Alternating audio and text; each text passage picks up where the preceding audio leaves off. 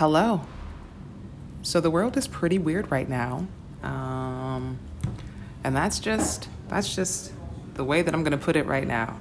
I like everyone else on this planet have and continue to cycle through various emotions, acceptance, grief, fear, panic, agitation, confusion, loneliness. I mean, the list goes on and on. But I was just inspired to make a podcast episode after my recent conversation with my dear friend Emma.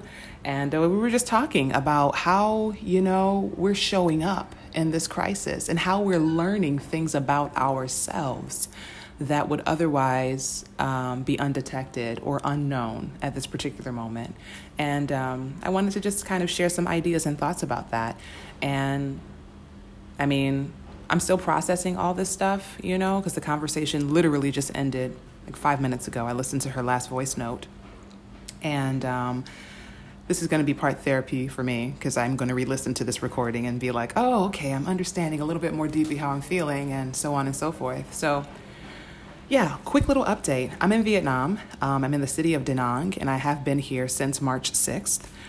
There was a lot of confusion, a lot of concern about my itinerary getting back to the U.S. because, the U.S. said, hey, y'all get y'all's butts back here unless you are comfortable being abroad indefinitely.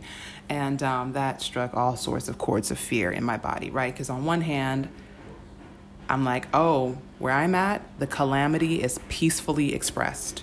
There are orders that are being given, but it's nothing that is super restrictive. Don't gather in large groups. Limit your in-person contact with people. Have distance between self and others. I'm also in the backdrop of a beautiful paradise. So the ocean is 5 minutes away from me, maybe 10 minutes walking away from me. I can rent a bicycle and I can be up in the mountains. There are monkeys hanging out in the mountains, although they're very hungry, and I may not go up to the mountains because when monkeys get very hungry, because they're used to humans giving them food, they can become very aggressive and they might eat your face.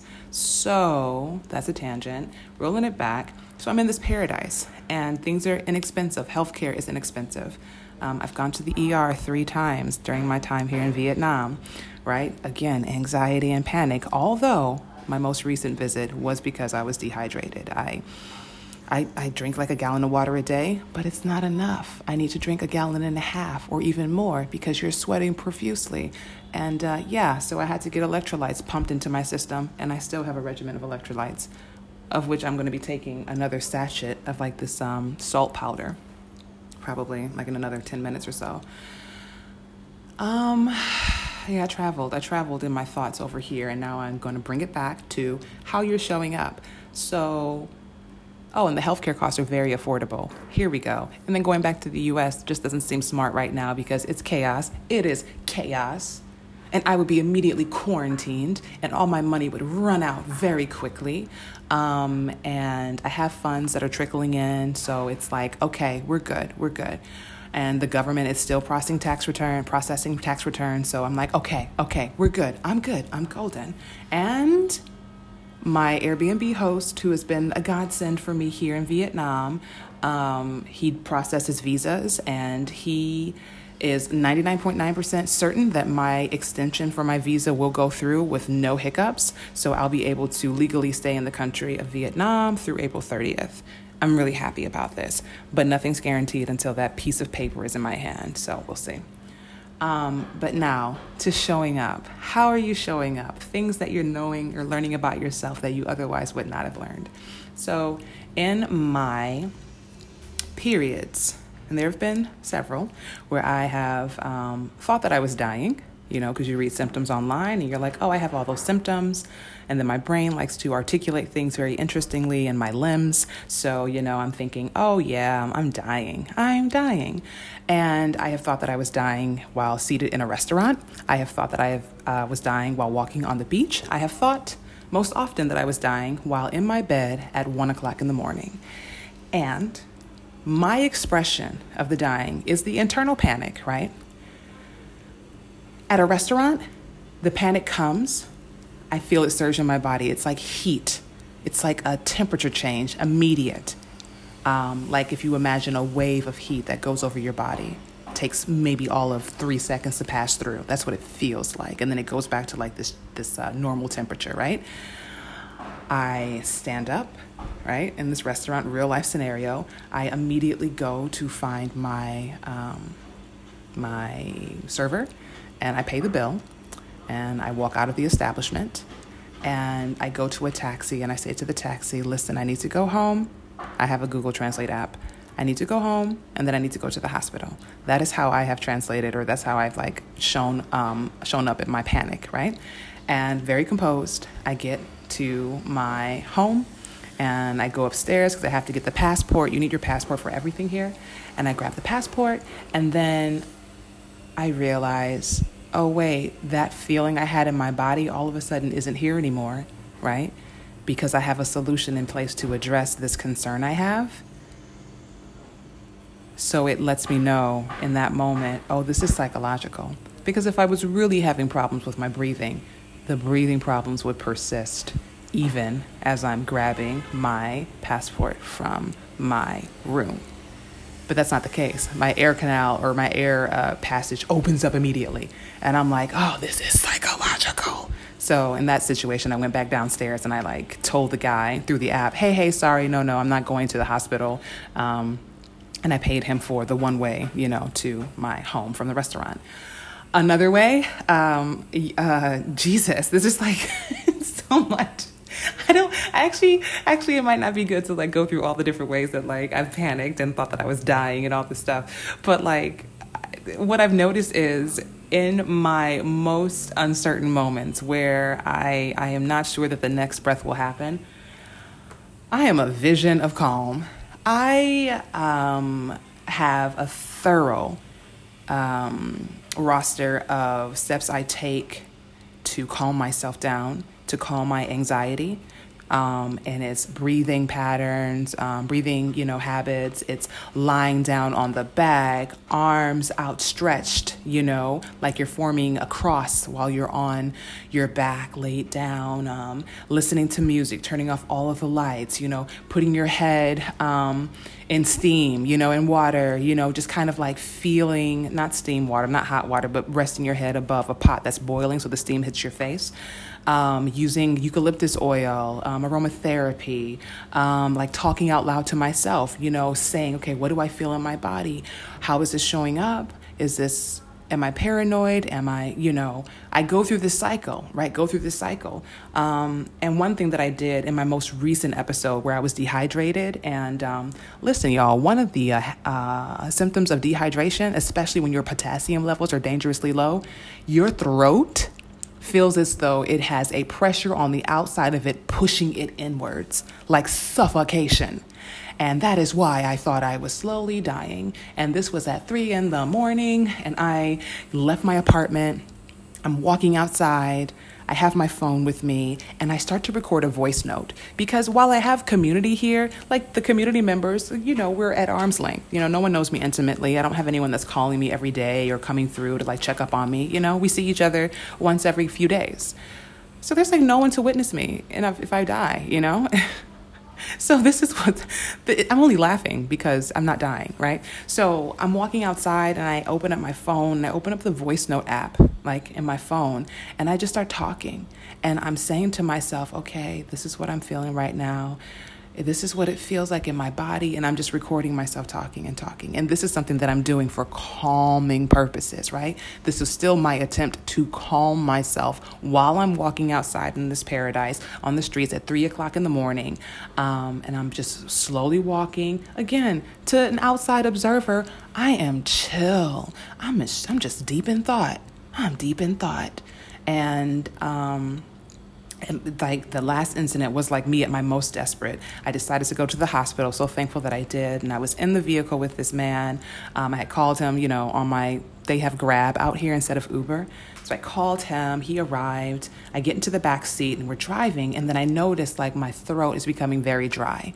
And regardless of whether or not this is a psychological thing, I knew I needed some water in my system. And I was like actually fighting with my politeness. here I am thinking that I'm about to die, and then I'm also at the same time being very considerate. Like, is it okay if I ask him to stop so I can grab water at this grocery store? You know what I'm saying? Like, this is wild, right? And it's conditioning. It's so it's conditioned way of being for women, and especially like for Black women, to kind of put your needs on the back burner so as not to create a fuss.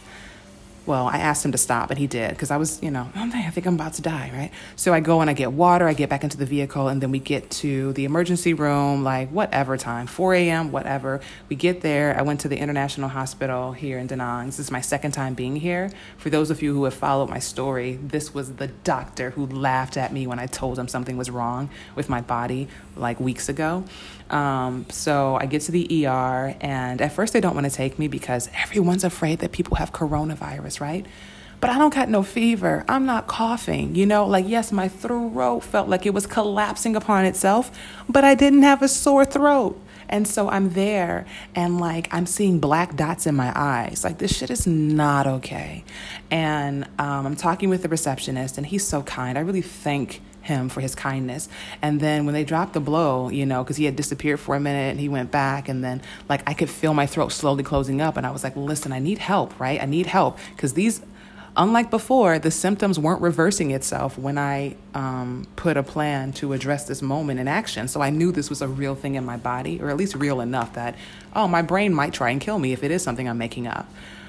And they came back and they're like, oh, you need to go to this other hospital. And I was just like, please don't send me there. I will. And in my head, I'm like, I'm going to die on the way to the hospital, please. And I told them, I literally cannot breathe. I am scared. Please do not make me leave. Please. I have no virus. I have no fever. And then they did all the tests. And then while I was in on the bed, I did a quick search, and I was like, damn, I've been sweating a lot. I wonder if my electrolytes have anything to do with this. And then I look up symptoms of severe dehydration, and I'm like, oh, ding, ding, ding. So I get up and I go talk to one of the nurses, and I tell him, I think I might be really dehydrated. I've been sweating a lot, and I haven't been necessarily drinking enough water. And so they took my blood and they ran my tests, and sure enough, my potassium levels were so low, and whatever else, the electrolytes were so low. And so they connected me to a bag of, it's something, right? It's a bag of water. It looks like water, but it's infused water with whatever. And, they had me connected to the IV, and I slept. I woke up. All my symptoms were the symptoms were gone. My crushing throat, no longer a thing. They fed me that morning. They gave me a bunch of salts, that you mix with water to drink for the next 5 days. And then they also gave me these blue pills, which I don't know what these blue pills are. And I don't care. I'm just taking the blue pills. And so I'm feeling better. I've begun to, be very intentional about the water that I am intaking, and being more mindful about the time of day that I spend outside and how long I spend outside, because I'm one of those people that really enjoys walking. I like to see nature. When I travel places, it's not about accumulating things to take back home from this place. It's all about sitting out in nature and getting that memory landscape filled with the imagery, the sounds, just the sensory perception of the environment that I'm in. I'm all about that. And here is cool, but you really need to calm it down a bit. So, or be mindful about it. So I'm sharing that because I was saying to my friend Emma, who I am when I am incredibly frightened is compassionate for others. I still care about other people. I do not wish to harm other people. I do not get belligerent, right? Even when I am thinking I am not going to live beyond this next step, I show human decency.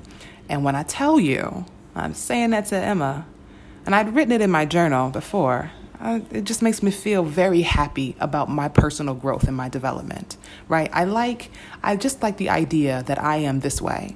Of course, there's a privilege involved in that. I've never had to face any sort of it's not like someone's coming around trying to hack my limbs off, right? I've never had to go through a war.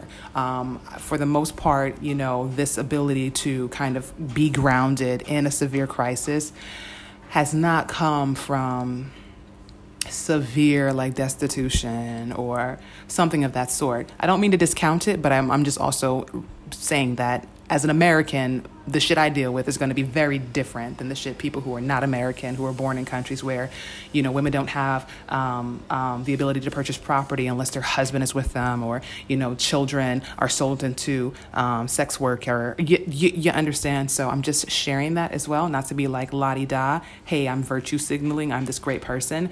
But in terms of my own development, who I was before, who was incredibly overreactive, and I would scream at the drop of a dime. I cried immediately. I've become more intellectual about myself and just about ways that I handle myself.